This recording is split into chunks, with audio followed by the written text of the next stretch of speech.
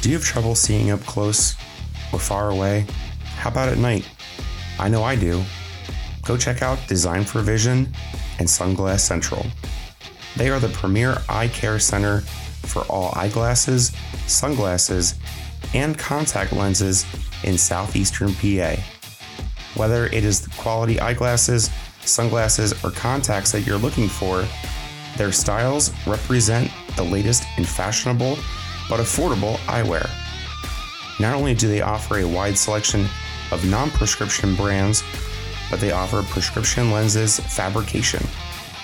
Whether it's in-store or online, they carry all major brands such as Oakley, Dolce & Gabbana, Coach, Michael Kors, Ray-Ban, Maui Jim, Wiley X, and many more. With over 50 years of experience, Design for Vision and Sunglass Central are the best in fabrication, selection, and fitting of designer and specialty glasses. Design for Vision has convenient locations in Morrisville, Levittown, New Hope, Newtown, and Jameson. Sunglass Central can be found at the New Hope, Newtown, and Jameson locations. That's designforvision.com and sunglasscentral.net. This is Chet with Flow Racing. You're listening to the Four Wide Salute podcast.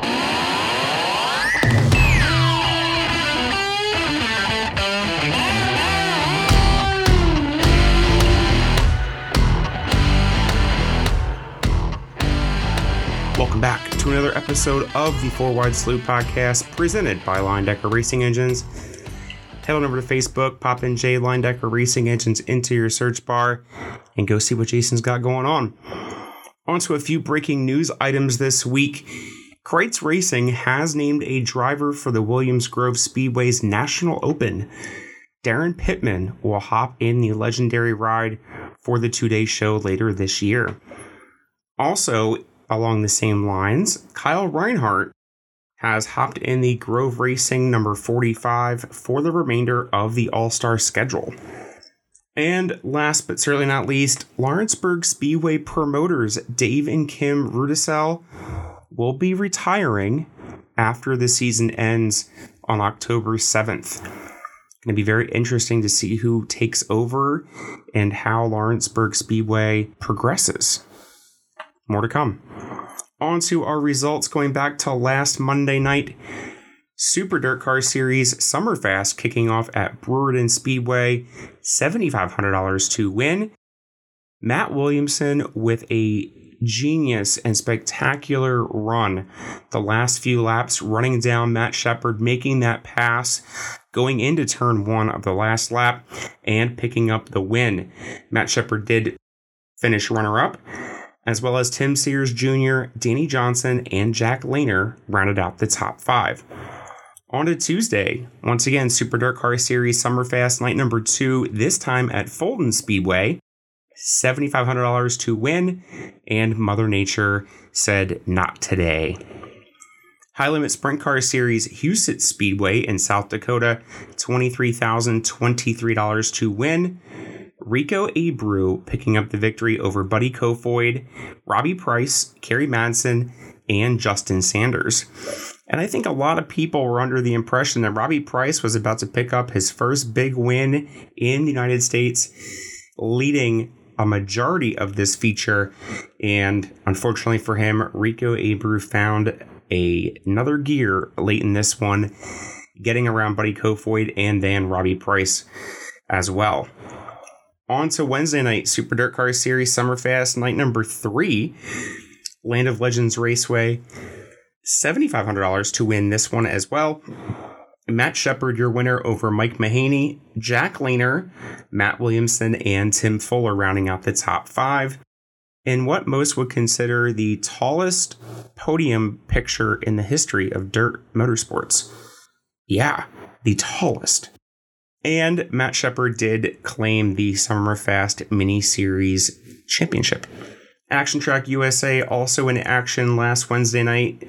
Speedster victory to Billy Pouch and 600s victory to Steven Snyder Jr. On to Thursday, night number 1 of the 45th annual AGCO Jackson Nationals Jackson Motorplex in Minnesota, 10,000 to win. James McFadden picking up the win over Donnie Schatz. Tanner Holmes, Carson Macedo, and Buddy Kofoid. Now, I find it's important to mention here, Tanner Holmes, his first start with the Shark Racing team in the 1A, set quick time. He finished out his Jackson Nationals, which we'll get to momentarily, with all top 10 finishes. Not too shabby for a guy that pretty much only runs a 360 for the most part. I think this kid has a bright future ahead of him.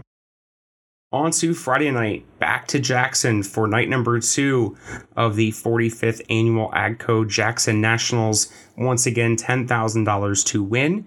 James McFadden going back to back, this time getting it done over Gio Scelzi, Carson Macedo, Buddy Kofoid, and Brad Sweet, rounding out the top 5.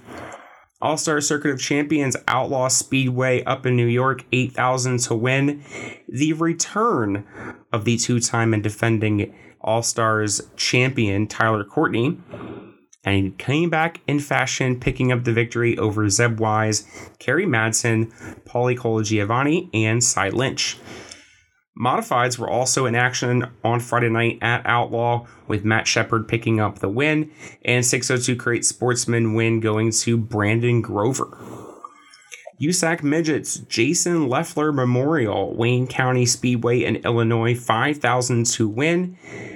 Tanner Thorson, your winner over Logan Seavey, Zach Daum, Ryan Timms, and Gavin Miller.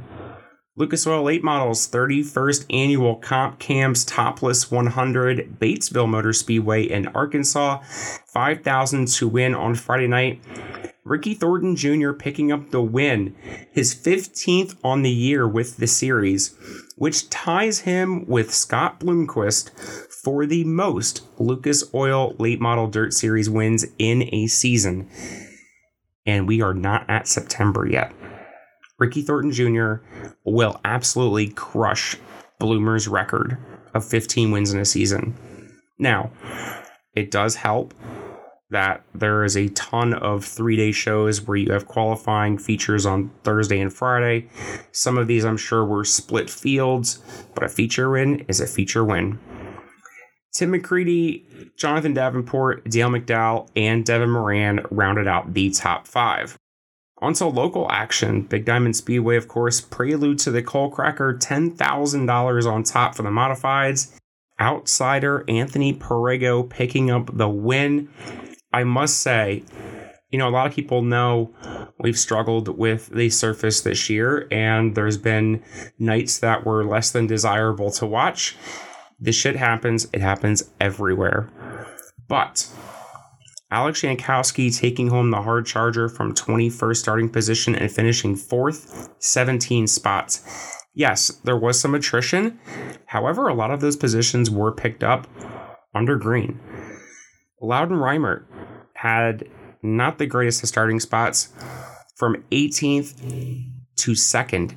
So congratulations once again, Anthony Perego, your $10,000 winner.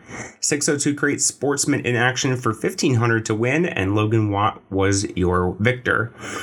Roadrunners victory to Chris Nye. 602 Crate Sportsman Rookies victory to Brennan Chapman. He is now the next rookie to graduate and move himself up to the regular 602 Crate Sportsman class. And Central PA Legends also in attendance, with Tanner Jones picking up his 2nd win on the year at Big Diamond. Georgetown Speedway running their title wave on Friday night. Mass 305's victory to Bob DeVault, and 602 Crate Sportsman victory to Joe Toth. Albany Saratoga Speedway modified victory to Adam Pearson, his 3rd on the season at Albany. And 602 Crate Sportsman double features, one to Andrew Buff and the other to Tim Hartman Jr.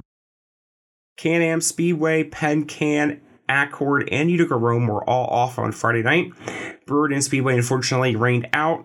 Ransomville did get their show in, modified win to Gary Lindbergh. And Williams Grove Speedway double features for both divisions on the night. 410 victories going to Lucas Wolf and the ever so controversial Danny Dietrich. And 358 Sprint Cars wins to Dylan Norris and Kyle Spence. On to Saturday. World of Outlaws Sprints, once again, 45th Annual AGCO Jackson Nationals, $25,000 to win finale. James McFadden was looking to become the first driver since Danny Lasowski in the early 2000s to sweep a 3-day show, and Carson Macedo said, not so fast. Carson Macedo picking up the win over Brad Sweet, Donnie Schatz, James McFadden, and Gio Scelzi. All-Stars at Utica Rome Speedway, $10,000 to win on Saturday night. Danny Varon, your winner, led every lap over Tyler Courtney, Zeb Wise, Stuart Friesen, and Kerry Madsen were your top 5. Thunder on the Thruway Series also going on at Utica Rome on Saturday. Modified victory to Stuart Friesen, and Alex Jankowski was named the Thunder on the Thruway Series champion back-to-back years now.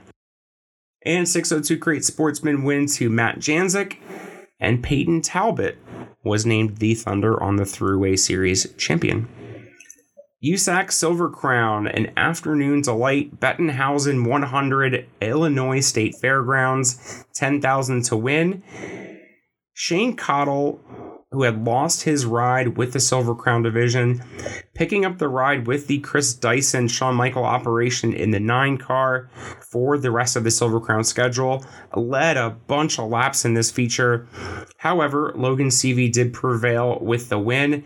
Shane Cottle, Justin Grant, Cody Swanson, and Emerson Axum rounded out the top 5. Now we head on over to Macon Speedway in Illinois for the USAC Midget event later on that day. $5,000 to win. And Logan Seavey becomes the 3rd driver ever to win 2 USAC races with 2 different divisions in the same day, picking up the win at Macon over Gavin Miller, Tanner Thorson, Zach Daum, and Carter Sarf, rounding out the top 5. Lucas Oil Late Models, 31st Annual Comp Camps Topless 100, Batesville Motor Speedway in Arkansas, $50,000 to win. I was not a huge fan of this event. I'm typically not every year, and it's not due to the lack of the roof on the car. I think late models are the only division that don't look completely hideous topless. But this race tends to end up being a train around the bottom, and I mean a train around the bottom. The top went away, and it was really a follow the leader type situation, almost like how an afternoon race would play out. And there was some attrition towards the end with guys losing tires. Your eventful winner, Dale McDowell, did end up with a left rear flat going to the scales in the infield. They did allow him to change that for weight and droop rule purposes. But the Mac Daddy himself, Dale McDowell, your winner over Jonathan Davenport, Ricky Thornton Jr., Devin Moran, and Tim McCready, rounding out the top 5. On to local action. Grandview Speedway, the Forrest Rogers Memorial, $10,000 to win. Modified victory going to Craig Von Doren. And Sportsman action saw Kyle Smith taking home the win. New Egypt Speedway, Ron John Coxon Memorial, modified victory to Loudon Reimert, and 602 Crate Sportsman victory to Joe Toth. And I do apologize to our former guest, Mr. Joe Toth. I did not realize New Egypt had 2 Crate Sportsman features last week. Joe's dad, Mike, picking up the first, and Joe picking up the second. Bridgeport Speedway, modified victory to Neil Williams, and 602 Crate Sportsman win going to Brian Papiez. Orange County Fair Speedway Dirt Car Small Block victory to Tyler Jazimbowski, and 602 Crate Sportsman victories to Brian Crummell and the Beard himself, John Backhorn. Woodhull Raceway, modified victory to Brady Foltz, and 602 Crate Sportsman win to Kenny Peoples Jr. If I'm not mistaken, Kenny Peoples Jr. might be undefeated in crate action at Woodhull this year. Thunder Mountain Speedway, modified victory to Eric Leet, and Dirt Car Sportsman victory to Jordan Millard. Lebanon Valley Speedway Dirt Car Big Block win going to Colby Schroeder. Dirt Car Small Block win to Ryan Larkin. And 602 Crate Sportsman, 2 features on the night, one to Kevin Ward and the other to Tim Hartman Jr. Fulton and Afton Motorsports Park were both off on Saturday night. Lincoln Speedway victory to Freddie Raymer, of course, his 15th now on the year. That is a countrywide lead. And 358's win going to Doug Hammaker. Port Royal Speedway, a combined Greg Hodnett Classic and the Living Legends Dream Race all in one night, double 10,000 to win features. Greg Hodnett Classic came down to a turn 4 last lap pass, Devin Borden blowing by Lance DeWeese for the win, and Living Legends Dream Race went to a dominant performance by Brent Marks. Super late model feature going to Greg Satterley. On to last night, All-Stars Circuit of Champions Kramer Cup, Selinsgrove Speedway, $10,000 to win. Victory going to Zeb Wise over Brent Marks, Danny Dietrich, Tyler Courtney, and Justin Peck, rounding out the top 5. Past 305s also in attendance with Cruz Kepner, victorious. Action Track USA, the season finale, Dick Tobias Classic. This year, a different format, triple 30 features. USAC East Coast with the win going to Timmy Buckwalter over Christian Bruno and Bobby Butler. Speedster victory to Timmy Buckwalter as well. He was also crowned the Speedster champion. And 600 Micros victory. Why not? Timmy Buckwalter getting it done. The trifecta on the night with Christian Bruno winning the points championship. So just a comment on the events that took place at Kutztown last night. There was a lot of flack given to Mr. Buckwalter for some on-track issues. Let me just make this perfectly clear. It's so funny when you look at all the people on social media who, oh, he should have been disqualified or blah, blah, blah, blah, blah. You know what? How many times over the course of history have we seen certain drivers behave this way on a regular basis? I can think of quite a few drivers. Danny Dietrich got into Freddie Raymer at Williams Grove, which then, at the result of that, Freddie ended up flipping. But this shit happens all the time. It happens with big touring series, and guess what? They don't put people to the back typically for stuff that happens. They just don't do it. Super Dirt, arguably, could they have put David A. Bear to the back the other week for getting into Matt Shepard? Probably could have, but they didn't. And this happens so often, and I think people are used to automatically thinking people need to go to the rear for contact when, you know, there's a lot of times where there's just incidental contact. Now, I'll go back to my previous point with saying I think these sprint cars are too big for that track. It is next to impossible to run clean with how these cars are intended, throwing sliders and what you guys all want to see. It's almost impossible to do that at a place like that because the track's not wide enough. So when there's contact, everyone wants to piss and moan about it. Shit happens. And yes, I know I'm defending someone who I consider to be a close friend. Yes. Now, am I going to sit here and say that he's absolutely innocent? Absolutely not. There was contact. He knows it. Everyone knows it. But for the love of God, people, you act like you should be crucified for it. For what? A rough night on the track that other people seem to have more frequently? And that's what everyone forgets. Everyone forgets. This is not a common reoccurrence, but it is with other people, and everyone just accepts it. Or if that would have been other choice drivers that can do no wrong, oh, well, they didn't mean to. He didn't mean to. He didn't junk someone on purpose. There's one person out there that respects the equipment that they're in and the competitors around them. That would be Mr. Buckwalter here. So I'm a firm believer that people need to get their heads out of their ass. And again, you're not the jury, you're not the executioner in this, you're not the judge. So back off. And then when he wins the micro feature, everyone's cheering. Like, wait a second. Now, I'm confused here. Is it a new crowd in here that everyone else left? No. Racing fans sometimes can be very bipolar. It's okay to hate someone one day and then love them the next, or even in the same night. It's like Kyle Larson fans. I love it. All the dirt fans hate him. For the most part, the diehard dirt fans hate him because he wins so much. But if you ask them who they root for on a Sunday afternoon on asphalt for 3 hours of their time, they love him. Well, which is it? I digress.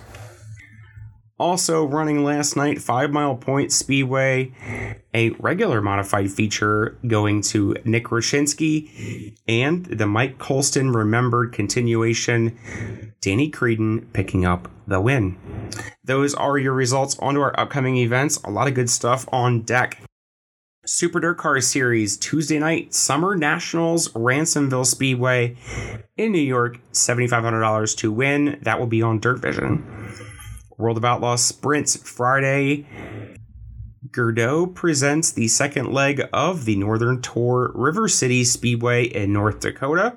And Saturday, Gerdau presents the Duel in the Dakotas Red River Valley Speedway, also in North Dakota.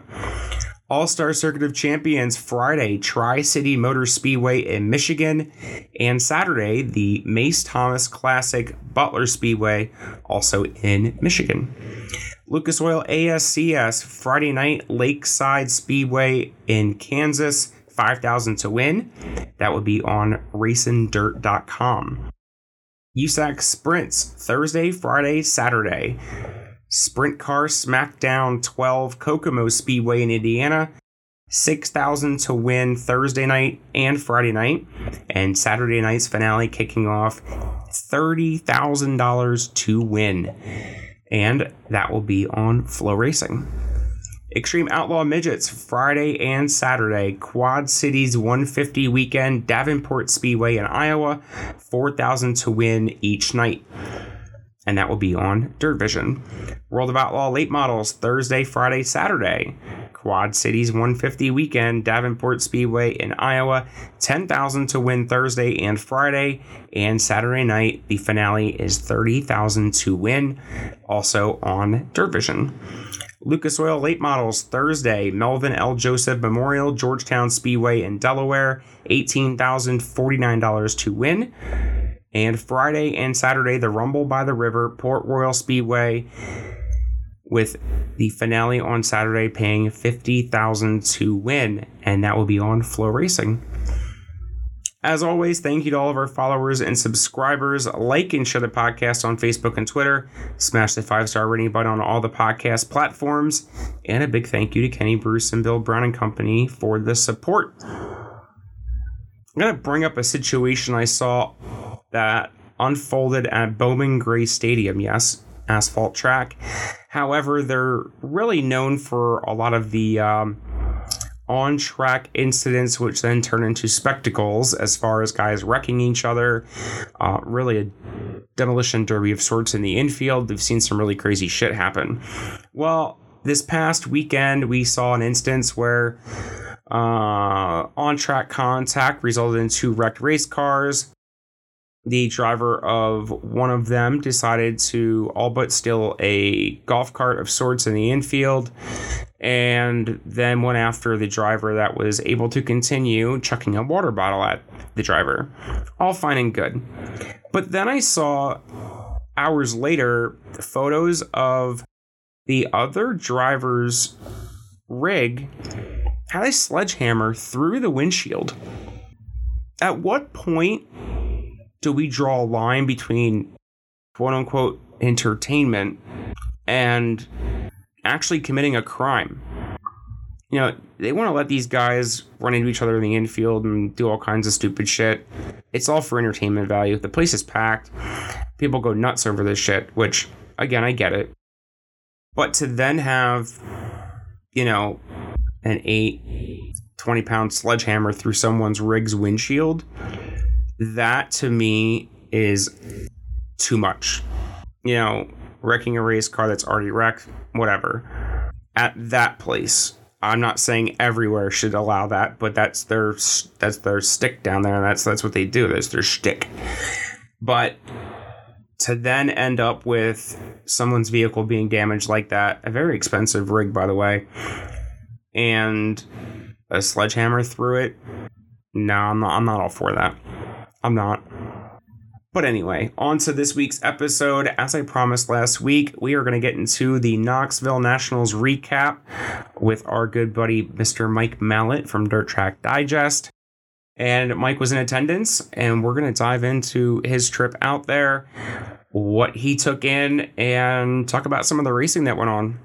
So I hope you guys dig the episode. We'll be back next week once again with another recap. And that's it. So enjoy all the stuff going on. Seasons are winding down, which also means big events are coming more frequently. So support your local racetracks.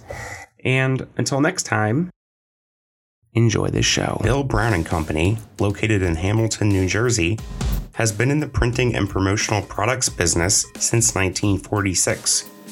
Owner and proud dirt track supporter Ken Bruce has been with the company since 1987 and continues to deliver the customer service that Bill Brown & Company has since the beginning. Kenny supports dirt track racing through the sponsorship of the number 4M 602 Crate Sportsman of Logan Watt and the number 11 Modified of Danny Heber, and is also a very proud sponsor of this 4 Wide Salute podcast. You can reach Bill Brown & Company by phone at 609-586-1474 or by email at kbruce@billbrowninc.com. You can also check out all of Bill Brown's promotional products on their website at www.billbrowninc.com. On this week's episode of the 4 Wide Salute podcast, we have, believe it or not, episode number 2 guest, Mr. Mike Mallet. And we're talking Knoxville, everything Knoxville. So, for one, welcome back to the show. It's been a long time. Well, episode 2, what episode are we on now? 128. Wow. Oh, that's impressive. Good for you. I didn't think it was going to go past 20, so I'll take it for what it is now. But, Ned, so you make this annual trip out to Knoxville. How long you been doing this? Oof. Since Donnie Schatz started winning. How's that? That has been a long time. So, yeah. So we've made that trip several years. You know, it's, different people have gone. You know, the last few years, my buddy Jeff, a.k.a. Sasquatch, has gone with me. Mm-hmm. But, yeah, it's been a while. It's been a great stretch. You know, the only one I didn't go to here in the last 15-ish, 18-ish, 20 years, whatever, was the COVID year. But to be fair, they called that the Capitani Classic and only paid $50,000 and not 150, so, or 180 or whatever they're paying now, you know. So right. I don't count it as missing one. Yeah, it doesn't count. That's a modified version. That ain't the same thing. Yeah. So, let's kick it with this. Weather was great all week. Yeah, it wasn't too bad. I mean, we've had years like last year, it was 100 degrees almost every day. That sucks. It is, as a fat guy, not fun. No. So this year was much better, 80s, low 80s. The one day, I think one day we got the 91 or 2 days. So it was pleasant. It was nice. We unfortunately lost to Capitani on Sunday. Mm-hmm. It looked like we had a shot. And then, rain that wasn't on the radar moved in, and it was just a mist, and it was enough that, that was that. But other than that, no, great week, weather-wise. And what's amazing is we've looked back, Jeff and I were talking, I think in all the years we've gone, we've only lost, knock on wood, 3 races, to rainouts, where, they do everything they can to try to find a way to get those races on the days that they're scheduled. We've had a couple Saturday afternoon programs. Those are not fun. And then especially when it's hot. And then we've had, I want to say I've had 2 or 1 Sunday in all the years I'm going that they've moved Saturday to Sunday. So, been very fortunate. And again, this year, more of the same, not bad at all. I was very surprised. I think the 360 race was definitely better than the 410 race this year. Well, the 360 race was good. That got helped by a late caution, late red, hey, what's his name? Hold on. Aaron Reitzel. Yeah. I've been to so many races in the last 2 weeks. I'm trying to put it all back together. Reitzel had it. He's almost off of turn 4 to the checkered, and we get a red or we get a caution, and then one mistake on the restart. That's all it takes. And Brian Brown's good enough that you can't make a mistake. Larson, he made the A-main just he stomped him. Just start to finish, not really challenged, not really threatened. Early in the first 25 of the 50, it looked like Schatz had a chance. But it just wasn't there. Now had David Gravel not started in Never Neverland, yeah, maybe he had a shot at him because Gravel was probably equally as good, if not better, at the end of that race. But it's 50 laps. You got to do what you got to do, and that's the beauty of the Knoxville format. Unfortunately for Gravel, he had a tough night. Had to run Hard Knocks, ran Hard Knocks, had to start. Won that. Started back in 21st, even back in row 11, and he made a hell of a charge. So, one thing we should talk about is format. What's your, I'm going to ask the question here. What's your thoughts on the Knoxville format? Do you know the Knoxville format, first off? And what's your thoughts on it? I definitely know it. All the pools that go on, I got to select my guys through different groups and stuff. And it's just like the Chili Bowl. It's like you have to think about, okay, who's your best chance of winning you this group? But at the same time, it's, well, what if they time bad? What if they time really good and have to start 8th in their heat? Like, can they possibly still make the show? It's like all these factors come into play. Now, I look at guys like Brent Marks this year, who I believe last year the same thing happened where he got screwed by the format because he timed so well and his heat race was locked down and it went nowhere. Yeah, it's tough. It's tough. I guess it evens itself out when you look at how many points you get for qualifying and then basically just don't terribly suck in your heat race and you're going to be okay. But I don't know. I also don't like the fact that there's how many cars per night and it's only one group of qualifying, which makes it that much harder because, this track can be really good early and then slow down, or vice versa. It can get faster, and there's no way to really break it into groups of Group A, Group B, where it's more fair. So just like the King's Royal was, where they had a really big problem there this year with the way the format was, same thing kind of happens here, but at least at Knoxville, there's a point system that you're getting rewarded for your qualifying efforts too. Yeah. See what I mean? Love it. Now, and here's why. Every time you go on the track, you got to get it done, right? Like there's no, you can't make a mistake. Now Hard Knocks has fixed that a little bit. Right. But let's be fair, winning the Knoxville Nationals from outside the top 10 is difficult. I think it's been done once, and it was Donnie Schatz. He ran the B main and won the Nationals. Right. But other than that, now what I like about it is you have to be perfect. You have to do it. And now I think when you look at who made it and who didn't, there's not really a lot of surprises in that list because A, you had to time well, B, you had to race your way in up through the heat, or figure out how to get in through your heat. And if you didn't, you had to be time fast because that puts you at the front of the B main. Now, look, you could time 9 quick, and if the 9 guys in the top 9 don't make it out of the heats, then next thing you know, you're stuck starting 9th in the B main because they go back to time. Right. And then the A main. If you're one of those fast guys that made it through, you can start 7th or 8th, but you got to race your way in. I see a lot of complaining about the format, and to me, that's what makes Knoxville special. You know the format, all right? You know the point totals. You know what it's going to need. Now, are we ever going to see a perfect night again of 500? That would be impressive if somebody could do that. I don't know if we ever see that again. But, the point totals have been pretty consistent the last couple of years, 470, 485. Yeah. Somewhere in there gets you the front row or, the top 4 starting spots at the AMA. So to me personally, love the format. I see a lot of people talking about it. And had I not been exhausted when I got home, I was going to write a story about it. Maybe I'll save it for next year leading into Knoxville. But I think of all the formats, it's the one that you can't cherry pick. It's the one that you got to go every time you're on the track.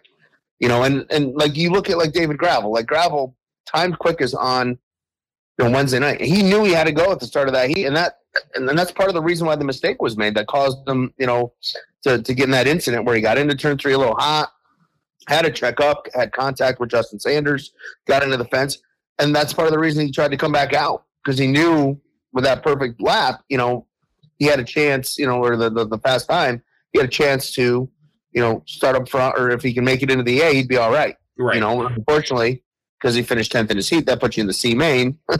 That doesn't help. Now, if he could have made it up to 7th in his heat or 8th in his heat, he would have been in the B and started on the pole. Things would have been different. But to me, I'm a fan of the format, love the format.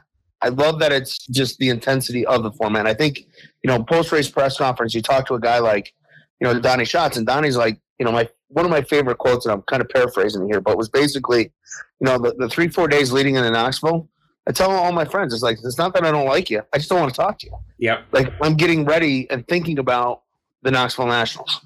And I think that's the intensity that Knoxville brings because of the format, how it works, and how things get done. Yeah, you're right. It is. I mean, you have to run all this shit through your head. I mean, realistically, there's probably some guys who just go out there and drive the fucking car, and that's just the way it is. Yeah. To go back on something, though, you said about surprises and who was in and who wasn't. I gotta say, there's 2 guys that made the show through the points and not through Hard Knocks that I was very surprised at. One was Corey Day. The other was Chase Randall. Now, Chase Randall does run there on a weekly basis, but I feel like he's still more of a 360 guy in my eyes. Very young, ran a lot of USAC midget stuff, and now is progressing, who ended up being your rookie of the year. And Corey Day, who comes from California, again, runs a lot of 360 stuff, has limited 410 experience. Yeah, he just ran Sunshine's car for a little bit, but I was very surprised to see their success all week. And even on Saturday, they weren't guys that just dropped off. Yeah, for me, Corey Day is not a surprise. And even Chase Randall. Chase Randall's been decent at Knoxville. Mm-hmm. And for Corey Day's had it rolling on the West Coast. If you watch any racing on the West Coast, and I'll go to my good buddy Jeremy Elliott here, from SprintCarUnlimited.com. He's a big West Coast guy. Oh, he loves those California guys. He loves those California guys.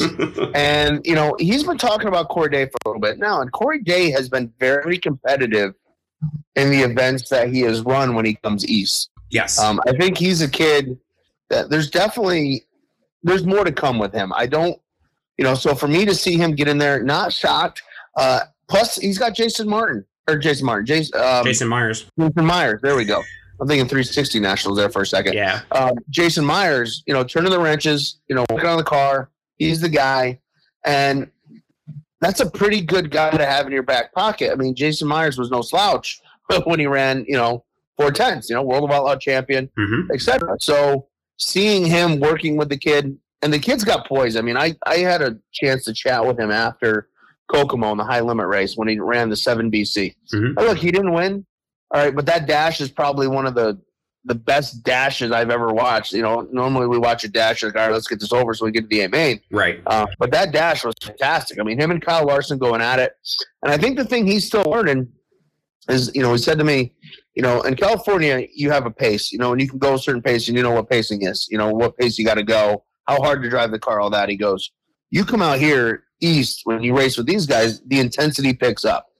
He goes, the intensity's more, the pace is faster. He's like, you got to up your game. He goes, right now, I can do that for 8 laps. He goes, doing it for 30 to 40 is a little bit more of a challenge.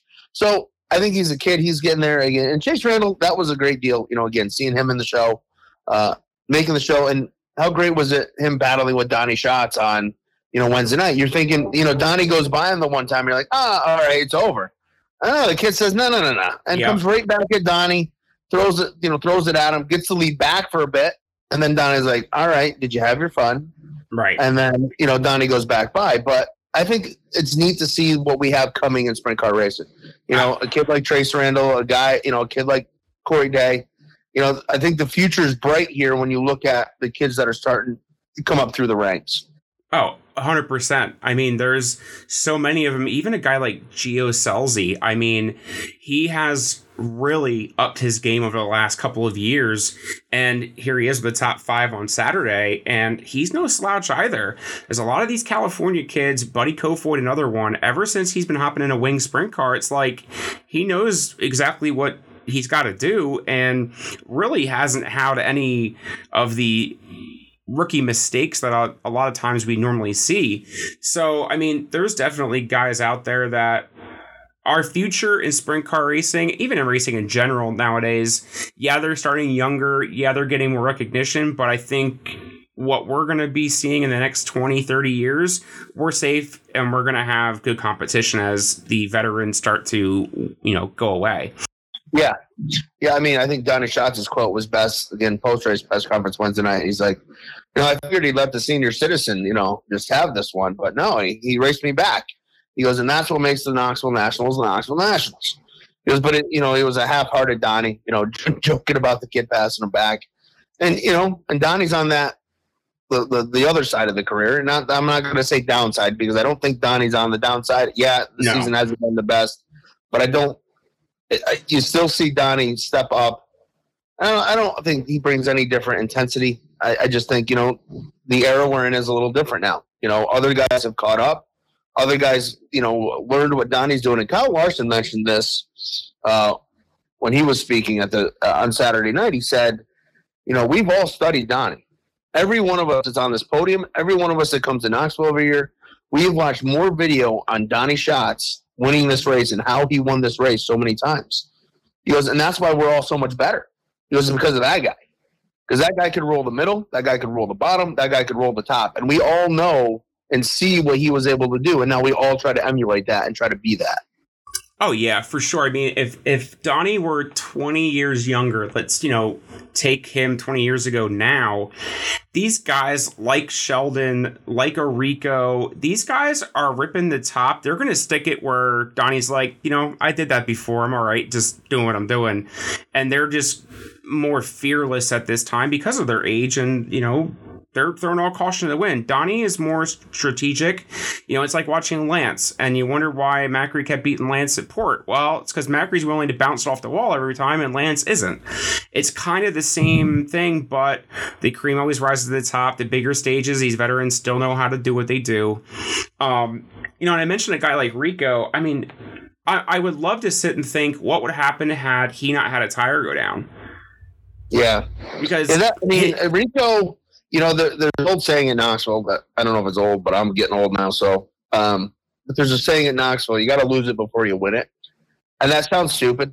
Like, it just sounds stupid, but there's so many guys like Donnie Schatz. First time he started in front of I want to say he didn't make it through turns 1 and 2. Like, it was a bad day. Rico, Rico's always had speed at Knoxville, but traditionally you see Rico running Hard Knocks. Like, Hard Knocks has been the Rico Abreu night for I don't know how long. Somehow he always finds his way into that Hard Knocks night. This year was the first year with Ricky Warner. They put it all together, and he was fast every night, every time on the track. Right. And the only thing that kept him from the pole is Larson made it out of his heat, and he did not. Correct. And again, there's the difference between heat 1 and heat 5 or heat 4. The track changes. The track widens out. The track gets racier, etc. And I mean, to get in the flat, I want to say, I don't remember if it was the bleeder stuck or what it was, but you're having the tire issue. It's tough to come from back there. Again, yeah, Gravel did it. All right. But he had all 50. Rico did not have that same luxury. We saw Larson last year get a flat. Yep. In the first 25, and you're done. I mean, if that doesn't happen in the first hand, even if it happens in lap 2, the hole you've dug now is almost impossible to dig out of. Oh, yeah. Because you can look at the nights and the qualifying nights and see guys pass a ton of cars. Like Rico did it in the 360s. I mean, he started Neverland, in that one, and was the races way up, and have a great night. But that is much tougher to do. I mean, what Gravel did is exceptionally impressive because of the depth of field that he's passing. I would put the Knoxville Nationals A main starting lineup against almost any other crown jewel race and say the talent level in that is on par or better. You know what I mean? With any other race. And then simply because every guy in the country comes to the Knoxville Nationals. You look at, the other big races, we'll say Houston, and I'm not knocking Houston or any of these other tracks or even Eldora. There's 60, 70 cars. Knoxville, there's 100 plus every year. Yep. So your depth, all right, the format you got to go through to qualify, all that makes it the toughest race to make. And again, there's surprises. We were talking surprises like Dusty Zomer making the A. Yes. That's awesome. Zoom, as it used to be called. They don't call him that anymore. I know like Tony Bachhoven left that one. That's one of my favorite. He made the A. And he's made the A before, not his first time. Like Davey Heskin making the A. Oh, he was so thrilled on Friday night. That was great. Yeah, but Heskin is a guy that used to make the Nationals every year. He used to be a threat to win on preliminary nights. He's won preliminary nights at the Nationals when I've been going. So him making it, there's a lot of talent, in that field, et cetera. So, again, coming back through, passing, getting up, it's one of the most difficult races to do that. Rico, I think his time will come. If he keeps going. I mean, right now, he's got to be considered the top I don't want to say top because it's hard to say Kyle Larson's not the top sprint car driver in the country. Right. But Rico's got to be right there. I mean, they're side by side. I mean, Rico's had a phenomenal year. He's just been that good almost every night out. Yeah, it's one of them things where it's almost like I think people tend to leave Larson off because he's not a full-time sprint car driver, but he kind of still is. You never know when he's going to run because of his other schedules, but Rico's been the one that all right, he knocked off a win here. Okay, he won this. Okay. Oh, wait, he's winning a lot more this year than in previous years, and yes, having a great crew chief is going to do that for you, but he's smartened up a lot. His driving style's changed. He's still running hard, but he's not tearing shit up like he used to. It used to be, he had that team as mentality, wreck it or checker it. And now he's getting a lot wiser with his decisions. And I mean, I think he passed the most cars in the entire Knoxville Nationals. You look between 360 and 410 Nationals, probably. Oh my God. I mean, cars. He at least had fun passing cars. If that, I mean, to go to the rear on lap 14 and coming back up to 7th is really impressive. Yeah. So, I wanted to bring this up too. You brought up about other races. I thought it was comical during the time of the Eldora Million. It was very coincidental that Knoxville released their first batch of entries the day of the Eldora Million, which was funny. But there were 42 guys already signed up for Knoxville at that time, which was basically half of what Eldora had. But 19 of those guys weren't even in Eldora. So you have $1 million to win. And yes, there were a lot of other top prizes out there. And yet Knoxville's got 30 more cars. I think what makes the difference, prestige. Let's be fair. We know, it doesn't matter whether it's modified racing, late model racing, sprint car racing, races that have been around a long time still bring that historic element to it, prestige to it, etc. You know what I mean? We've seen a lot of different tracks, a lot of different, and it doesn't matter if it's promoters, if it doesn't matter if it's money, it doesn't matter. They all try to do these big races and pay lots of money and do all that, but it's still not the same as the historical events. Think about this, the Million, the crowd at the King's Royal on Saturday was bigger than the crowd at the Million. Yeah. Which is crazy to think about, right? They're not paying nearly as much on Saturday, but because it's the Million, the Million you would think would be the biggest crowd going, right? Well, no, Saturday was the biggest crowd because it's the tradition of the King's Royal. Like, and Knoxville's kind of the same way. Knoxville was that first big event, you know, and the format. And the other thing that's different with Knoxville is you can say, you know, all these other races want to advertise. Look at the money we're paying. Look what we're doing, this and that. And yes, there's some good money there. But there's a lot of money on top in those races. You look at Knoxville, yeah, it's only $185,000 to win. Only, I say only, like that's nothing. But it's like $15,000 or whatever to make the A main. Oh yeah, the green money is ridiculous. Right, like that's the craziness with the Knoxville Nationals is that the purse, you know, is all the way down through. I mean, look, like, just for an example, okay, like if we're running on Saturday, you know, I'm looking at the purses, you know, even the guy, you know, that makes the E-main, he gets $100. I mean, he gets his pit money back. Is that great? No. Oh wait, hold on. That's $360. Where's the 410? No, that's $410. Okay, like the A main, $15,000 to finish 24th. Now, if you ran the B main before that, you actually make $16,000 because you get $1,000 for that. If you finish fifth in the B main at Knoxville, which I think Brent Marks was fifth, he still got $10,000. To make the B is $1,500. I mean, so the money at Knoxville is spread through the field a little bit. You know, it's not nearly as top heavy. You know, it's, you know, Knoxville could pay $1 million, but then the guy, nobody else gets paid. You know, with Knoxville, every time you hit the track, you're making money, as they say. They're paying money for your heats and qualifying night. Right. Right. Yeah. I mean, it's $150 to win the heat. You know, C main, you get $100 to start. You know, I mean, it's just there's always money. You know, at Knoxville, is it the be all end all? No. But it's still a pretty damn good purse, you know, start to finish. And if you're the little guy going there, you know you're going to come home with $500. Is that great? No. But it's in the grand scheme of things, if I go to some of these other races, there's no money for not making the A. Right. You're going to get your $50 or $75 in tow money, and that's the end of it. Yeah, right. Right. So Knoxville, at least, you know, there's something there. There's a little bit of a carrot, you know, so to speak. So, you know, in that sense. So, I mean, but then you look at it, say, okay, well, what are your expenses for going out there? You're going to be out there for at least Wednesday to Saturday. Maybe some guys don't even show up Saturday. So you're at least there 3 days.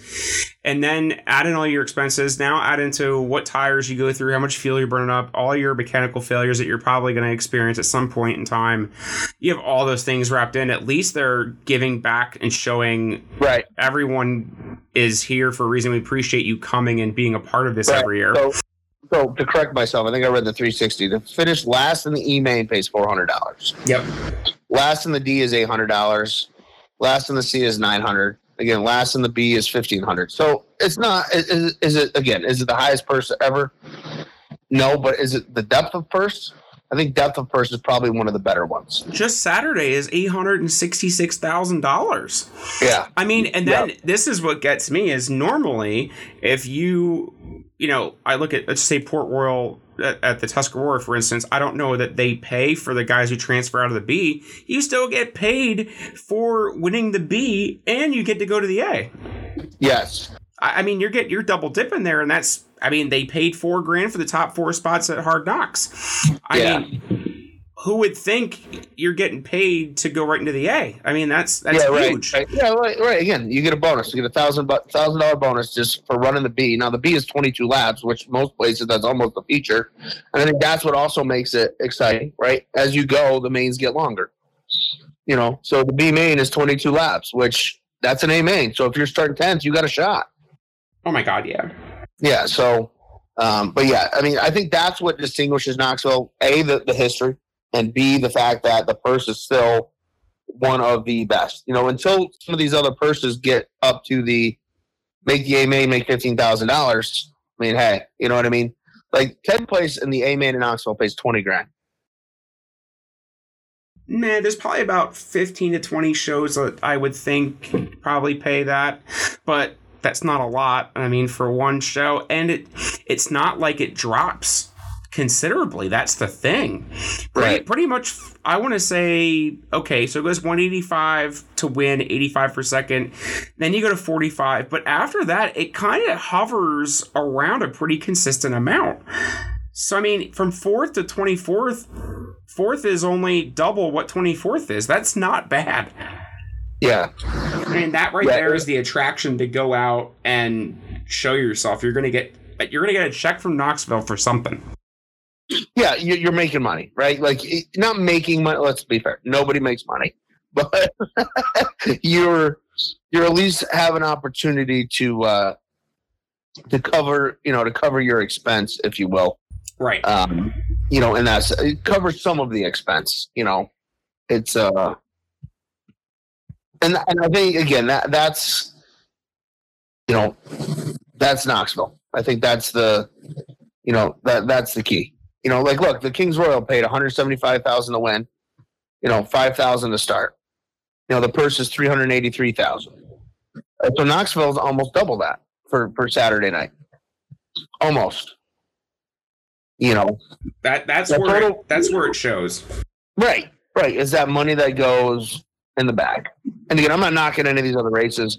I'm just saying this is the this is what makes Knoxville special, is the total purse. Like even the Eldora Million, paid $1 million to win. Only paid $6,000 to take the green. Now only $6,000, but Knoxville is double that plus. So the way I think of it like in comparison, if we look at like MetLife Stadium in New York, it's this big mecca, and it sits in the middle of a lot. Like there's literally nothing around it. It just sits there. That's what Eldora kind of reminds me of. Like, this is the mecca. There's nothing around here. But Knoxville, to me, is the equivalent to like a Yankee Stadium, where it's in the middle of a neighborhood. Yeah. And I think that's what's cool about Knoxville too. Like, I try to explain to people that have never gone, our dumb vlogs that we do. God, I hate doing those things. But we try to explain, like, the atmosphere at Knoxville is you can't recreate it. You can't. There's nowhere else that I go to a big race. I've been to most big races. There's a handful probably that I haven't been to, but where it's embraced by the whole community. The people there love having you. I mean, we've made so many friends in Iowa, because of the Knoxville Nationals. My friends of mine stay with a family from Knoxville, Denny and Jan, and they have taken us in as family. We talk to them all year long. We go to their house. If you ever see watch our vlog, Sasquatch is Racing on Facebook, by the way. I'm gonna get the clips on that.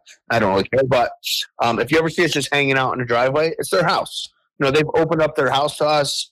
They treat us phenomenal. And that's all because of just how much the town embraces and loves having everybody there. You walk into any of the stores, like the Hy-Vee or the Walmart or whatever, you're wearing a racing shirt, they'll talk to you about the races. They'll thank you for coming. Like, it's pretty awesome, and people here love Super Dirt Week, and I love Super Dirt Week too, but I'm like, you can't Super Dirt Week's great for what we have, but it's not Knoxville. It's not the Knoxville Nationals. When you can drive down the streets and see haulers in people's yards and guys unloaded in people's garages working on their race cars in the Joe Blow's house, I mean, there's something cool about that. And you can walk around during the day and all the guys are out working on their cars. If you're into the party side of it, I'm not a dingus guy. That is not my thing. But everybody loves the dingus across the street. Hundreds of people go to that place every night.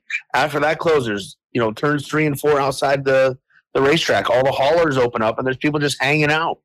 On Thursday night, they have a chicken barbecue after the races and it's free. They have donors that sponsor it and it's free. Oh, wow. And you can just line up and they grow, 5 million chickens. I think it was 400 pounds of chicken that I want to say Chase Randall's family donated. His dad or his team donated. Bush's chicken. For the event, and they feed you. If you're there, they're going to cook chicken until there's no more people to feed. I mean, it's incredible. And then when that's over, you can go over to turns 3 and 4, and there's people over there hanging out. Again, trailers are open. Jason Sides' guys were handing out tacos at 2 a.m. That doesn't surprise me. No, but it was like, that's the kind of atmosphere that you have. And I'm not saying our races don't have that. I mean, we only go to that. That happens every night. For Sasquatch and I, we're old farts now. We always hang out Thursday night because of the chicken barbecue. One of the guys that contributes to it is we call him Nick the Dentist. He's Nick the Dentist. And he contributes to it. And, it's the only, we see him in Knoxville. That's it. We spend time with him and his son. And now his son, is there. So it's like, it's a cool family thing. It's just, there's no other place where I found that the atmosphere is the same. Now, look, the mile was cool again. That was good. I'm not some, everybody will, this line won't go over all, but I don't do that party atmosphere after the races as much. I mean, Super Dirt Week used to be my favorite event to do that at, and now it's like I go to bed because I'm tired and I'm old. But it's like, look at Eastern States. Like, I know everyone loves migrating to the 31st lap, and there's usually a good party there. I love Eastern States, so be careful here. I love Eastern States. Oh, I do too, but you can't necessarily just drive through the campground and see a bunch of things going on. Yeah. I've noticed it's progressively just gotten quieter, like everyone's just all of a sudden gotten really old. It's strange. I think it's just, if we're going to go down to this topic, I think, for me, I still love going to the 31st lap. Like I went there Saturday night, just hung out, sat there. I haven't done that. And I can tell you last year, during Eastern States, I didn't feel good. I mean, I had a really bad cold that I was announcing. I mean, I was drinking cough medicine more than I was drinking beer, and I think that's it's interesting because, you mentioned not doing that. Now, Rusty and I were there Thursday night and we were, set up and all that. And we walked around, we met some people, just sat down at a fire because they had a fire going, and I think that's one of the cooler things about stuff we can do here at like Eastern States and Super Dirt Week. Now there is a campground at Knoxville. Now, I've only been down there one time, but it's up the street from the racetrack, north of the track, about I'd say half a mile. And I know in there things get crazy, but, there's fires, all that kind of stuff, But I've never experienced any of that because we never traditionally know anybody camping in there. So I don't get that side of it. Now, whereas Super Dirt Week, Eastern States, that's one of the cool things to me. Like, I have a friend of mine at Super Dirt Week, Adam Ross. Our tradition at the mile on Sunday night, once all the work was done, you finally finished up everything you needed to do for the week. Your last show's done, everything's done. We would have certain people that we would visit. We had some Canadian friends that would have Thanksgiving dinner because Columbus Day is Canadian Thanksgiving. We'd stop there, they'd feed us. We'd go see John Witt. We'd see the Rinaldis from Brighton. We'd see, Kenny Martin and his wife and family at theirs. And then we just kind of ride around on a golf cart and see who we could find. And, next thing you know, the sun's coming up. That I don't have. You don't kind of have that at Knoxville. No, I got to be honest. Party in 3 and 4. If you're crazy enough to stay till all hours, it can go to all hours of the night. I've seen that happen. But you don't have a fire pit. You're standing around. You're just BSing with everybody in the, that's over there. So let me ask you this. So, and I think may have narrowed down to the difference here. It seems like here in the Northeast, all our big events are in either the very early part of the year or they're in the later part of the year where you are wearing a hoodie, you are around campfires. It is more of that type atmosphere as opposed to these events we just talked about. I'll throw the Million, Kings Royal, even the bigger late model races at Eldora. Knoxville is all basically in the summertime where it's way different. Did you notice, like, we don't have those shows here in the Northeast? I think the reason for that is, think about what home track points, like point titles and all that mean to modified guys. Yep, you're right. And I'm not saying that's bad or good, whatever. It's just everybody kind of has. I want to win a track championship. Sprint car guys, late model guys, they don't give a crap. About that stuff. Like Danny Dietrich, I'll use him as an example because he's controversial and he's fun, and I enjoy reading him on Twitter. And who cares, right? He'll run Lincoln one Saturday. He'll run Port Royal another Saturday. We're going to take a week off from Williams Grove. Like those point championships, all that don't matter as much to the sprint car and late model guys. Right. They're willing to go, like here, you could do a big show on a Saturday night, right? I could pay $100,000 to win at, let's say, Fonda on a Saturday. And you know what? I'm only going to get 40 cars because there's 100 guys that would come, but they got to run their Saturday night track because they want to win that track championship.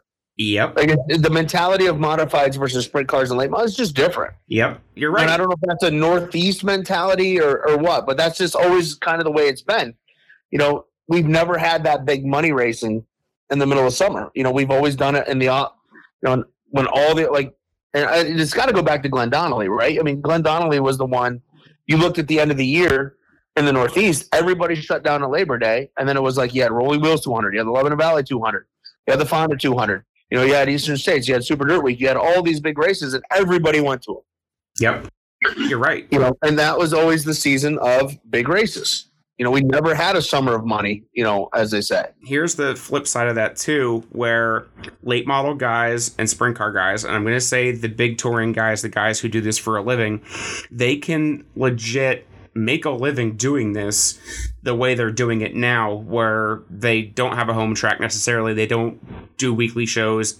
All these outlaw shows, Lucas Oil shows, they're all big Thursday, Friday, Saturday events where us modified guys, I don't know that besides the bigger shows at the end of the year, there is never a 3-day show on a whim. It's all crammed into after Labor Day, like you said, or before the weekly stuff starts. So it's almost like an opposite kind of behavior where there's no way we could ever get away with it. Like you said, paying $100,000 anywhere on a random Saturday in June is not going to fly.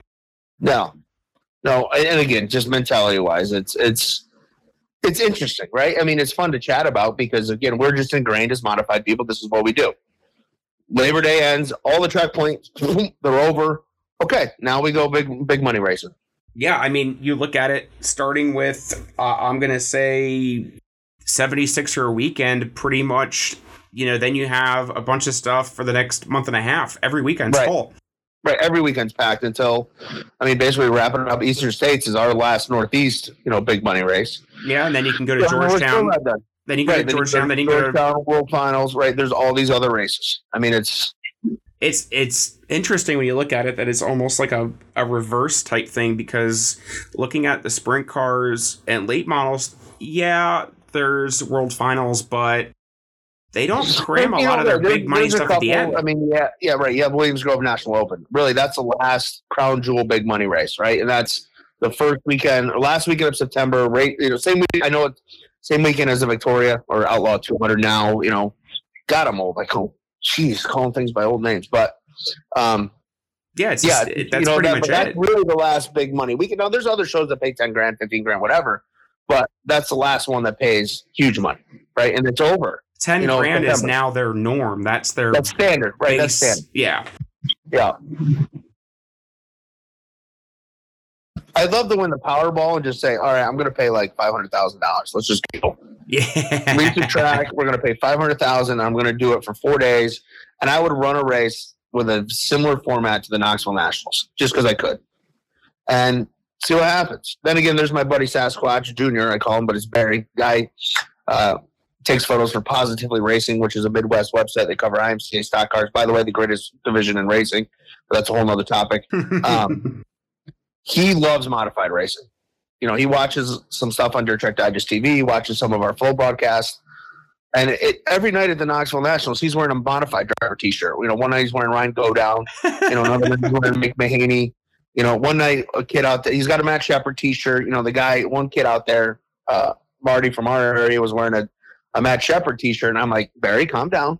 Calm down. I know it's a modified shirt you see there. Calm down. Then, the final night of the Knoxville Nationals, he's wearing a Ollie's Bargain Outlet Cajun Tour T-shirt. I'm like, where the hell did you get that? He loves it, And he's joking. If I win the Powerball, we will have modifieds at Knoxville. And I'm like, okay. Now I agree with the sentiment, but I don't know if I can handle it because my buddy Ray, who I met through, he's a diecast dealer in Western Pennsylvania. The last night, we're getting ready to go, and I'm all depressed. He's like, we come back for the late model nationals. I'm like, Ray, that is sacrilegious. Okay. We only run sprint cars here. That's all that I'm not going to taint my view of Knoxville by running full fender cars on this thing. You bring up the whole Powerball thing, right? So I know everyone has been talking, I think, quietly about this, but okay, Eldora Million, what's next? What's the next thing that is I can't see it just stopping, right? Like I think, you got a great game of one-upmanship going on in sprint car racing right now, which is awesome for the sport and awesome for the drivers, right? Oh, yeah. There's more money being paid today than has ever been paid in sprint car racing, which is awesome. Now, I wish some of that would trickle to modifieds, but, again, we're having the issues of I don't know. We can do a whole other podcast on the problems with modifieds, and what's going on in our area. That would be a whole other day of the discussion. But where modified racing is kind of leveled off, right? We've seen what people are willing to support. People pay, what tracks can afford to pay, all that. Sprint car racing is in a different game, and we're very fortunate you have guys that love the sport. Like Tony Stewart at Eldora. He loves sprint car racing. Yeah, he's drag racing now, but he still loves Eldora. He loves sprint car racing. He's willing to take that chance on them. And Todd Quering at Hoosits, in the High Bank Nationals. I mean, he's already announced that purse is going to go up next year. Mm-hmm. We've seen it with High Limit. Now, High Limit, unfortunately, is kind of petering here as the schedule gets tougher. And again, it's that time of the year, right? Parts, money, all that stuff starts to run a little short. You focus on things, they have an asterisk hanging above them though with the outlaw freebie races you get to run. See, well, that's the hard part, right? You don't get all those guys. Like, look, at the end of the day, you want all those guys for all those races, right? Like, you need Brad Sweet, you need Donnie Schatz, you need David Gravel, you need those guys to run those races. Now they are going to run a race. Every one of them is going to run a race, and it's going to be at Lernerville where they pay $50,000 a whip. Oh yeah, they're saving that. They're saving. They had 4. They used 2 for Eldora. They used 1 for the $50,000 win race, the kickoff to High Limit, and then Lernerville is the final one, and they're gonna use their last one for that. They're gonna save those bullets for the races. Let's be fair, But you see the money coming into sprint car racing, and is it sustainable? I don't know, because are those events making that kind of money? I don't know. Knoxville is. Knoxville's been around. We're 62 in. They sold out. They sold out. And anyone has ever seen any footage from there, the place is huge. Yeah, and it's sold out, and they sold out pit passes too, not just the stands. Right. They stopped selling pit passes. So you couldn't get into the place at 8 o'clock without a ticket if you wanted to. That's the thing that amazed me the most, to be honest, is you watch any coverage from there on a Saturday or even some of these other shows they run there, USAC's there or whatever, and the place looks empty because it's that fucking big. And they sold out. That's nuts. The backstretch alone is gigantic, and no one's ever back there for any other show. No, regular shows, there's nobody back there. And what's interesting, the crowd's there weekly. I always hear people like, wow, there's nobody at Knoxville. The place holds like 30,000 people or 25,000 people in the stands. Like, relax.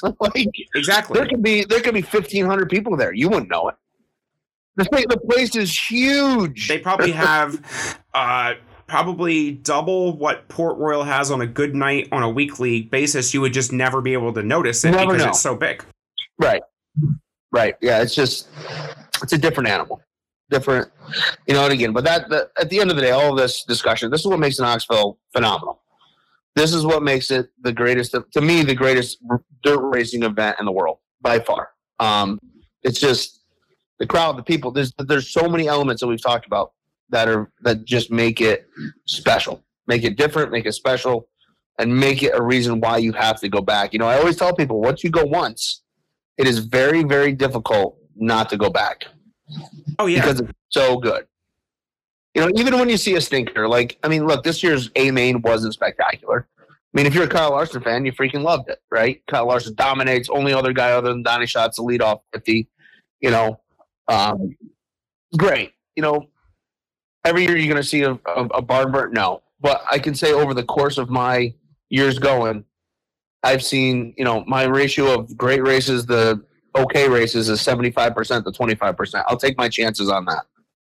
Most times you're going to, this is what people don't understand. Watching a race on television where you are being told what to watch is a lot different than being at a race in person. I've seen guys lead a lot of laps at a lot of places. Brett Hearn at Middletown is a snoozer. It always has been. But if you watch 5th and 6th and 7th battle it off for 20 laps. Right. That's where Knoxville was, watching Gravel come through, right? Exactly. Watching Gravel. The race between Schatz, Gravel, and Macedo at one point was insane. And it was, I got to tell you, the slide jobs that Gravel and Macedo threw each other, they were dirty freaking sliders. I thought someone was going to go over at one point because... But that's what makes those guys the best, that they can throw those haymakers, and 8 out of 10 times, neither one of them ends up in the fence. Right, exactly. No. And again, that's the other thing I love. Not the racing in Knoxville is fantastic. I mean, where else can you go from being 2 seconds behind, the guy bobbles on the cushion, and you're battling for the lead? Like, the momentum and how you have to race Knoxville and how you have to be so precise without making a mistake, it's just intense. It's just, I don't know, I wish iRacing raced as good as the real life Knoxville, where I could make up 2 seconds on somebody, but I'm not that good. So here's the thing, too, is, Knoxville, Eldora, and even Port Royal have gotten a lot of coverage about how great everything is. I'll say Knoxville does have one thing definitely over them as far as their surface and racing goes. Port Royal and Eldora kind of both have turned into this blow-the-top mentality. Maybe not so much Eldora. In a late model, you can really get good around the bottom there, but a sprint car, it's almost like you have to blow the fence down or you're going nowhere. Where, yeah, a lot of guys run the top at Knoxville, but all of a sudden, you'll just see guys hook the bottom like they hit a Super Mario Kart type, accelerator. Yeah, and that was, Saturday night, that was Logan Schuchart. Everybody else was kind of up there on that rim, and Logan kind of found something on the bottom. He was making some tracks. Now, unfortunately, he blew the covers off his motor, but running second. So who knows what coulda, shoulda, woulda, who knows, but it definitely races different. Now, this year, the first half was bottom. Second half got really top dominant, which was unusual for the Knoxville Nationals. Brian Brown said it best back when he lost his Knoxville Nationals to Donnie Schatz. Now, if you're going to win the Knoxville Nationals, you have to beat Donnie Schatz on the bottom. You have to be able to win on the bottom. Now, Brian Brown, unfortunately, did not heed his own advice. One of my favorite Knoxville Nationals of all time, and I don't remember what year it was, one of the first 5 I went to, Brian Brown passes Donnie Schatz near the end of the race, on the bottom in 1 and 2. And the place erupts. It's so loud you can't hear cars going by you. That's how loud it is. They go down the back stretch. Brown goes to the top. Donnie goes to the bottom.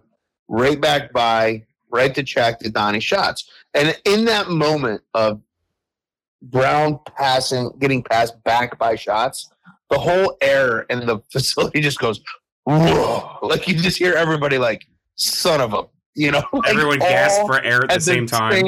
All at the same time. Like, it was the craziest moment. And of all my moments in racing, I will say that's probably my favorite, just because of the emotion of A and B, all within a span of about 4 seconds. Like, it was incredible. Just incredible. And again, that's Knoxville. That kind of emotional swing, of, oh my God, this is awesome. And then, what just happened?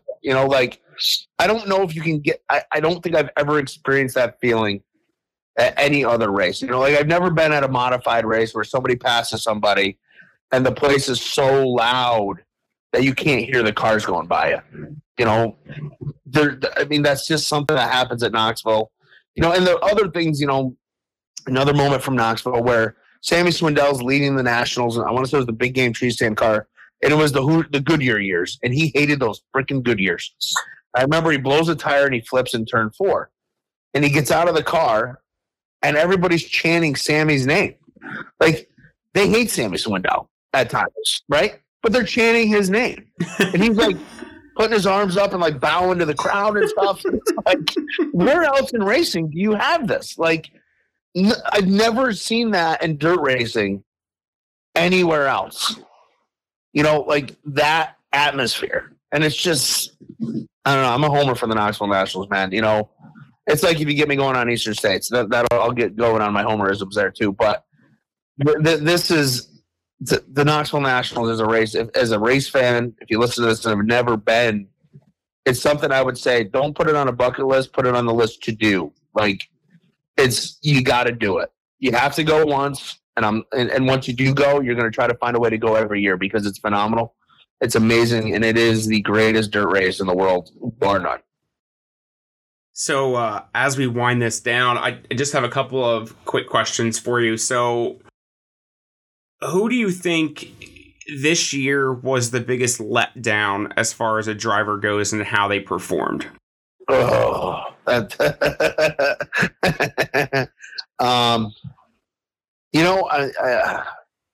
That's I'm going to say Brent Marks, and not that I like Brent Marks, but I think Brent Marks not making the A has to be disappointing. If you're a Posse fan, A, be a fan of Brent Marks. I mean, Brent has been one of the top sprint car drivers in the country here the last couple of seasons, without a doubt. We bust one of my buddy's chops, Adam Buchanan, loves Brent Marks. So we always pick on him about Macri and Marks, and, we bust his balls because it's fun. But hands down, Brent Marks has been one of the top drivers, top 10 drivers in the country the last 2 years. You just look at what he's been able to do, winning at Eldora and those, all the other things, all the other races that he's won. He's always in contention, usually when he's on the track. And it just seemed like things didn't click. Like he just didn't have that. I mean, I want to say he was one spot out every night on the track. Like that's kind of how close it was. Whether it was a B mains, heats, whatever, he was always that one spot out. So to me, I think that's a disappointing result for that team, because that to me is a team that should be contending for a top 5 in the Knoxville Nationals. I questioned the whole, 2 weeks before Knoxville's 410 Nationals, all these guys were talking about taking time off and they need a break, and I'm not going here because of this or whatever the case was. And I questioned Brent Marks, what could this do negatively? Yeah, it can always be a positive thing, and resting and just taking a breather. And, we saw what the whole Jacob Allen deal, and I was curious, would it have any effect? And I'm wondering if there was just a little lag time with him as not being as fresh as he thought maybe he would have been by taking time off. Well, that's the question now, right? Because you look at a lot of guys are doing this. Mm-hmm. It's not the grind thing is not working like it used to, right? There are far more drivers, as we already mentioned, like taking time off, picking and choosing, running just the big races. But I think on the flip side of that, why are the Outlaw guys so good? Because they run 80 races a year. We can translate that to modified racing. Why is Matt Shepard so good? A, Matt Shepard's in the shop all day working. You and I are doing a podcast right now. He's in the shop working on his race cars. And he don't take time off. Right. But B, he races every possible day that he can do racing. Now, he did go to a Shania Twain concert, taking that off. I will give him a little crap for that. But he did do that. But he does race as much as he can. And the only way to get better is to be on the track. The two guys right now on top of the sport in modified racing, to kind of translate this, is Matt Williamson and Matt Shepard. I don't think there's anybody that runs as many races as those two guys. They got good equipment, yes. They got good crew. They got good teams. They got good maintenance programs. But B, they race a lot. So when something's not clicking, they have a chance to figure out what's not clicking in 2 days rather than the weekly racer or the guy running 2 days a week. That it takes him a weekend to figure out what's not clicking, what's not working. And I think in sprint car racing, it's got to translate the same way to me. If you're running every day and things aren't clicking, there's more opportunity to figure out what are we doing that's not working. And if you take that break, all these other guys are collecting data that you're kind of not getting. You think of like a Lance Deweese. Lance struggled on the new tires. Well, other guys aren't struggling on the new tires. They've got it figured out. And why is that? They're running every day. They're running every race in Pennsylvania they can go to. They have more data. Right. Whereas the 69K team kind of taking breaks. You're not every week. You're not going to 20 different tracks. You're running that limited schedule. And when you have it together, that's good, right? When everything's clicking and you're winning and, it works. But, with the tire change and things that have changed in sprint car racing, I don't know if that can translate. Now, look, you give it 3 years on this tire and then everybody's going to have the same notebook. But right now, there's still guys trying to find their way with these tires. Yeah, there's definitely there's a lot that have really struggled. Logan Wagner didn't win until July at Port Royal. Like, what? Yeah, right. These are the cases of what happens, but as technology changes or tire rules change or this and that and everything else, you have to put in the work to get the results to figure out how to get better. Yeah. It's like everything else. You have to practice, and there are guys who aren't practicing like some others are, and that's exactly it. Yeah. These outlaw guys can go, and I'm just going to bring up Montana because I'll never forget they had like 19 cars and there were like 2 non-regulars. And it was like, this is probably like a practice session for these guys because there is no one else out here. They know each other. They're not going to junk each other, and they're out here just collecting these paychecks, but it's all free practice to them. Right. And this is why you look at this A main and there is all the usual suspects, because this is what they do. Right. That's a life. Kyle Larson's probably the only exception that I can say. You don't know when he's going to race. You don't know where he's going to show up, but he just magically just drives the thing, and there's something completely. He's a generational talent, right? He's a freak of nature. Yeah, I'm not going to put him. Look, he's not.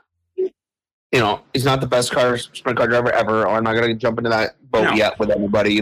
Right. I hear a lot of people getting really excited. Now, look, I'm excited because Kyle Larson, watching him race, he's amazing. I can't say the kid anymore. He's almost 30, right? Or he is 30. But he's got it together. And he's very, very good. At sprint car racing. He's phenomenal. He's a natural talent. Now I'd love to see him. He's very good at everything.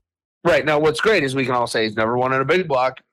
Now, to be fair, he's never driven one, but he also has never won. He's had opportunities to run a spec modified at Grandview and turned it down twice. Yeah. He's just scared. We're going to say that he's afraid of these mid-50s guys that have so many wins there that he's never going to be able to hold their jockstrap. I agree. That's what it is. That's definitely what it is. So, no, I mean, look, I'd love to see it just to say that I saw it, but right. To see what he could do. But again, it is fun to watch. Like, I won't say that I'm not. My mom loves Kyle Larson. She is a Kyle Larson. If I go to Knoxville and don't buy her a Kyle Larson t-shirt, I will get in trouble. But she likes watching the kid race. And there's a lot of race fans that love watching him race. I enjoy it. I like seeing him race. But I also like, the high limit stuff has been good. But I like seeing him when he runs the Outlaws, because then there's not much missing in the talent pool. You know what I mean? You have the best drivers in the world that run the World of Outlaws. Well, and he's the outside factor at that time too. Right. Like he's the non-traditionalist.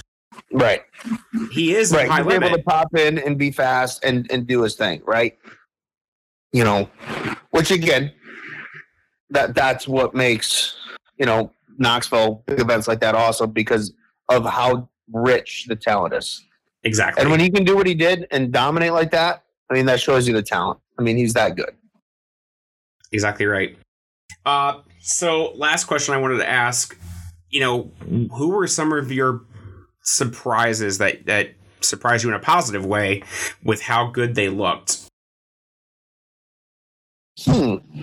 Surprised me. One for me was Garrett Williamson. Very good in a 360, not the best when it comes to 410s, and not in his car either. So, when your team disintegrates the week of the Knoxville Nationals, that's a tough deal. And you only end up coming up 2 spots short of making the A. That's not bad. Right. I would agree. I mean, I think, again, as we mentioned, the young talent coming in is looking good. I'll answer this one, but I thought of another driver that probably you would put in the missed opportunities was Justin Peck. We didn't really talk about him and how good Justin was on Wednesday night, and then he got in that wreck, and that foobarred his whole week because he missed making the A by 1 spot, because the tiebreaker goes down to A main finish, and Justin Peck finished last in the A. So, there's another guy I would say disappointed, but that sums up his season. Really, really good, or really, really good and bad luck. Which is weird, because they decided to not tour as much and stick around and run a lot of the local stuff, in Central PA. Right. And it's like there's a black cloud just coming by every so often with them. But he's been so good. I mean, the Kokomo high limit race was fantastic. Absolutely. That was a fun race to watch. And that's my second time at Kokomo. First time I'd been there for a wing race. Last time I went for a non-wing race. But that was a great race, and good to see him win. And he's a guy I like. How it is if you work in racing. There's certain guys you just really enjoy talking to. And Justin Peck is one of those guys. He's just a great interview. He is very thorough in his answers, etc. Much like Kyle Larson. I think Kyle Larson can remember what time in the morning he took a pee and tell you how long the pee was and how many times he had to shake it afterward. That's the worst possible example I could use, but I want to be funny there. I don't even know if it was, but Kyle Larson's recollection of a race, if you ever interview him, yes, it's phenomenal. So you've noticed this too, right? He brings up this strangest shit. You're like, wait, how did you know that? He can go through 50 laps and tell you exactly what he did, and this person was next to him, this person was under him, this person was in front of me. I'm not sure who was behind me, but I saw on the big board that it was the 15th. Incredible what he can remember and detail you a lap-by-lap summary of his race. Well, what amazes me with him is that fucking video board, and he manages to be able to watch that turn in 16, 17 second laps, or at the Chili Bowl 10-second laps, and he manages to be able to watch that thing. There was a move he pulled. Was it the qualifying night where he dove to the bottom going into 3? I mean, cut across 4 lanes of traffic. And I'm like, he could have took someone's nose off. That could have been horrendous. But he was able to watch that board and knew it. Yeah. And going as fast as they're going and doing what he's doing. I mean, it's amazing. So now to get back, sorry, I digressed there. I got off topic. Getting back to who was my surprise. That's a tough one. I mean, there's guys you just expect to be there and do, to do what they're supposed to do, right? That's there. I don't know if there's one guy that just shocked me making the show. That's hard. I'm looking at the list of guys who made the A main and the finish, and I'm just kind of going through it, and I mean, there's a couple of things I could point out, but I'm digging a little bit. Kerry Madsen's only been in the Vermeer car for a couple of seconds, but has been a Knoxville regular. So when you see him in Knoxville, nothing surprises you. Sheldon Hodgshield making the A, he had to earn it after a piss poor qualifying effort on his night. I mean, when you start on the front row of a Knoxville Nationals heat race, you have dug yourself a grave at that point, usually.